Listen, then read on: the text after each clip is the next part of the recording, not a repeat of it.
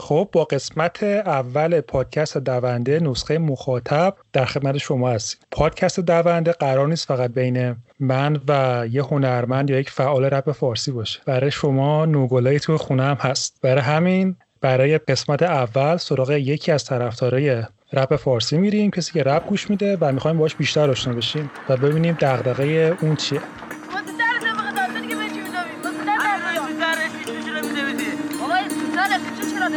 خواستم بدونم که خودم چقدر میتونم بگم.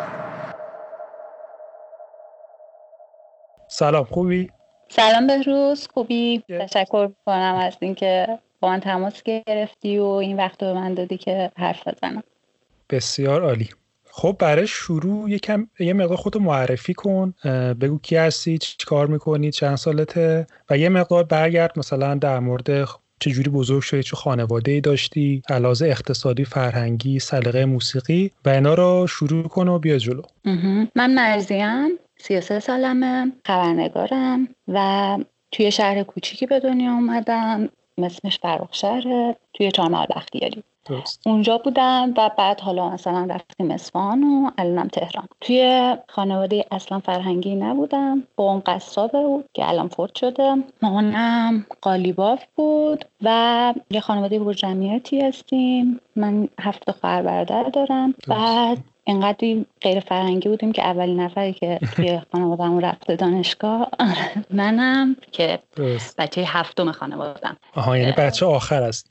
نه، یه بچه دیگه بعد از منم هست. خوبه، حالا تحتقاری نیستی که زیاد لوس باشی.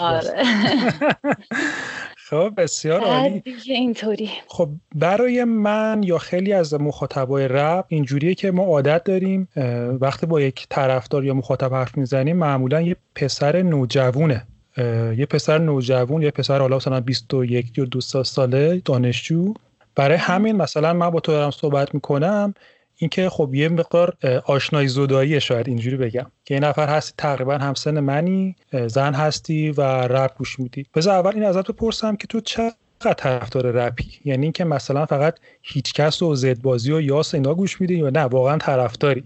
این مقدار اینو توضیح بده. ببین واسه منم مثل خیلیا رپ با هیچکس شروع شده و از همون سالایی که فکر میکنم مثلا نوجوان بودم و هیچکس رو میشناختم، از موسیقی رپ خوشم اومد و دنبال میکردم. ولی توی اون سالا بیشتر کسایی گوش میکردم که بیشتر از همه معروف میشن. اینطوری نبود که خیلی خودم دنبالش باشم که پیدا کنم کسایی که دارن کار میکنن این. ولی از یه زمانی به بعد دیگه خیلی درگیر رپ شدم و دنبال طیفای مختلف آدمایی بودم که دارن توی موسیقی کار میکنن، میخونن.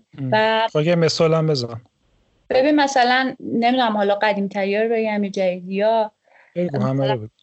آره من از مثلا یه زمانی چیزینا رو گوش میکردم، عرفانینا رو گوش میکردم، تا مثلا از همین الان که بگم بچهای ملی یا مثلا رپرهای زنی مثل رودی، سوال که جدیدترن و دیگه اکثر کارهایی که توی اون سلیقه‌ای که حالا من از خودم میشناسم توی رپ بیرون میاد و دنبال میکنم. درست. خیلی هم. حالا ما معمولا وقتی با هنرمندا یا فعالا صحبت میکنیم اینجوریه که باشون یک موضوع خاصی رو که دغدغه شونه، حالا به عنوان یک مخاطب رپ یا حالا یک هنرمند رپ میان راجبش حرف میزنن. تو این پادکست هم همینطور. تو به عنوان یک مخاطبی که پیگیری میکنی و چند سال شنونده هستی و گوش میدی، دغدغه تو چیه؟ اگه بخوای حالا یه مقدار انتقادی با دید انتقادی هم باشه. ببین مثلا همین سوالی که از من پرسیدی، اینکه حالا کمتر میشناسین مثلا یه زنی که رپ دنبال کنه و گوش کنه و اینا، من فکر می‌کنم که این آشنا نبودن با چنین مخاطبایی یکم خودش از سبک موسیقی رپ میاد بیرون. من حتی بین دوستام و اینا هم یکم خیلی موقع‌ها مورد تعجب واقع میشم که چطور این همه مثلا رپ خوشت میاد و حال میکنی و اینا. و این که میگم مثلا از خود این سبک میاد، حالا نم کلی میگم و اصلا هیچ اشاره به هیچ رپر خاصی ندارم و دارم از یه سری حرف میزنم. مثلا دهه 80 رپی که ما میشنیدیم بیشتر در ادامه همون چیزی بود که توی فیلم فارسی ولی از ورژن قیصر و اینها میشناختیم. کسی که لوتیه با مرام، آدم توی خیابونه با همه گند و کثافتایی که توی خیابون هست و اون جنبه‌های رهایی بخشی هم که میتونه تو خیابون پیدا کرد. و واسه من اون چیزی که از رپ مهمه جنبه خیابان بودگیشه که اتفاقا خیلی این واسه من جذاب بود که علاقه پیدا کنم برم. ولی خیابان همون قدری که محل اعتراض، محل فریاد زدن، جایی واسه این که یه سری آدم هایی که سیستم داره خودشون میده به سمت این که دیده نشن میتونن با یه رد و نشونی از خودشون باقی بذارن، همون قدرم به نظرم جای خشونت ورزی و تعرض و فلانه. ببین مثلا به عنوان کسی که جنسیتم زنه و دارم رپ گوش میکنم، یه چیز خیلی مواقع وقتی که این آهنگ تو گوشم داره میخونه واسم تداعی میشه. فکر کنم تو خیابون داری راه میری و خیلی همه چی خوبه، از هوا داری لذت میبری، نفسی که داری میکشی، آدمایی که داری میبینی میان میرن، توی همون لحظاتی که همه چی برات خیلی لذتناکه یه مسئله‌ای میشنوی یا دستی که به سمت تنت رو یهو استاپ میکنی، تمام اون لذت خاموش میشه و توی یهو یادت میفته که زنگ و آدمام دارن به عنوان یک زن به تو نگاه میکنن. مثل مشت انگار میاد سمت صورتت. چی؟ مثل مشتی انگار میاد سمت صورتت. ببین اینش برای من ناامید کننده تر میشه. یعنی اگر که من خیلی به شکل اوریان دارم خیابون تجربهش میکنم، اون خیابونه واسه من خیلی ملموس‌تر و روتره که این خشونت رو داره. ولی توی رپی که دارم میشنوم، خب رپیه که من فکر میکنم این سبک موسیقی علیه وضع موجوده، داره به همه اون چیزهایی که از سیستم به ما تحمیل میشه نقد میکنه، میخواد که جهان رو دگرگون کنه، میخواد که خیلی از چیزهای کهنه و غیر انسانی رو از بین ببره، علیه مثلا کالایی شدن حتی موسیقیه. و اینجا واسه من جاییه که یکم انتظار دارم رهایی بخشتر باشه و وقتی که بین اون تکسی که دارم میشنوم و لذت میبرم یه تعرضی احساس میکنم که حالا یا میگم اون فرهنگ قدیمی تریه که لوتی نگاهش به زن شکل ناموس و فلانه، یا میاد جلوتر و توی رپ یکم تغییر کرده، حالا مثلا دهه 90 ولی باز به یک شکل دیگه‌ای داره خودشو نشون میده. بخوام بهت مثال بزنم، اینکه بدن زن میشه یه محلی از استعاره خیلی چیزها، سینه بدون شیر، سینه با شیر، خیابون جنده است، نمیدونم فلان، یه سری چیزهای این شکلی که باز هم من زن یه شیء بیرونی هم که حالا واسه مثلا اون رپری که میخونه میتونه یه خوراکی باشه که جهانو با بدنش مثلا توضیح بده.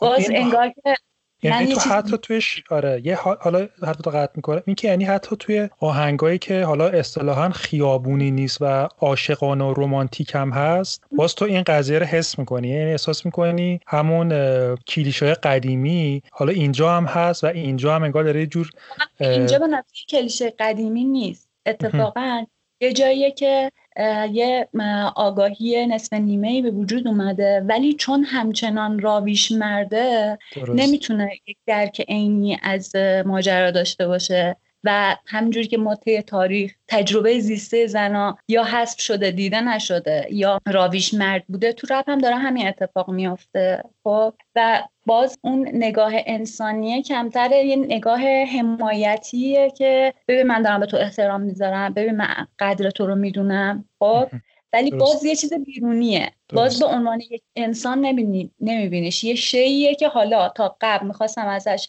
محافظت کنم، مال من بود، الان میتونم بهش احترام بذارم. درست. این چیزیه که توی رپ خیلی منو اذیت میکنه، ولی نه اون قدری که کلا بذارمش کنار، به خاطر اینکه همچنان برام یه جاهای امیدبخشی وجود داره. حالا اگه بخوام حالا اگر یه حرف رو قطع کنم اینجا، تو نکته خیلی خوب میگی، به نظرت راه برون رفتش چیه؟ یعنی اینکه تو فکر میکنی ما فکر و زبان زنانه اینجا کم داریم و تو دوست داری اونجوری بشنوی، یا اینکه دوست داری این خواننده‌های رپر مرد خودشونو بیان اصلاح کنن؟ یعنی تو چه جوری فکر میکنی اینو؟ ببین مثلا همین که ما توی مخاطبا حضور زنها رو کمتر میبینیم، یه بخشش هم به خاطر میدونی رابطه رفت و برگشتیه که تو خود این سبک موسیقی هم هست، رپرهای زن کمتری هم داریم میبینیم توی ایران حتی. و اینکه صرف مثلا حالا همیشه بحثش بوده که رپرهای زن حضور داشته باشن، اصلا ما رپر زن داشته باشیم، ولی این تقلیل دادنش به حضور جنسیت به نظرم کافی نیست و نمیتونه حتی چیزی رو عوض کنه. ممکنه که حتی ما رپر زنی داشته باشیم ولی از چیزهایی بخونه که همون فرهنگ مردانه رو داره باز تولید میکنه. درست. و حالا من خیلی موافق رویکرد همدلانه رپرهای مرد نسبت به این قضیه هستم و اینکه همین الانش هم این اتفاق افتاده و خیلی تغییر رو توی رپرهای مثل پیچکه، سورنا اینا میبینیم که قبلا خیلی نگاه سکسیستی تری داشتن و طی مرور به آهنگاشون میشه این تغییر رو دید. ولی وقتی که رپر زنی میاد که اینجا داره جنسیتش رو پس نمیزنه، از جنسیتش هم یه چیزی لیبل نمیگیره که متفاوت بودنش در زن بودنش باشه، ولی از چیزهایی حرف میزنه که تجربه زیسته زن امکان درکش رو راحت تر کرده. از یک شکل برابری حرف میزنه. ببین یکی دو تا مثال بزنم. الکسی فکر کنم توی یکی از آهنگاش میگه که من مثل مردان نیستم دنبال کسب جایگاه باشن. خب این دنبال کسب جایگاه بودنه، مثلا کاری ندارم که کی داره میخونه یا نمیخونه. خب یه زنی داره این حرفو میزنه و میاره توی موسیقی رپ که داره برابری و یه جور دیگه تعریف میکنه. اینکه لازم نیست که حتما یک تلاش کنی که جایگاهی داشته باشی. میشه دنبال یه جهانی بود که بدون جایگاه، بدون وجود داشتن یا تعریف کردن یک سری جایگاه ها همه دارن توش زندگی میکنن. یا مثلا سوال یه جایی توی همون میشه یعنیش میگه که میشه یعنی جیبمون پر پول یا بی پول فرقی نداشته باشه، سازمون کوک که همچی چیزی. وقتی من فکر میکنم اینه که خب رپر زنی که میاد داره از چیزهایی میخونه که قبلش فقدانش احساس میشده و حالا فقدانه که هیچی، داره یک نوع جهانبینی دیگه ایو میاره توی رپ.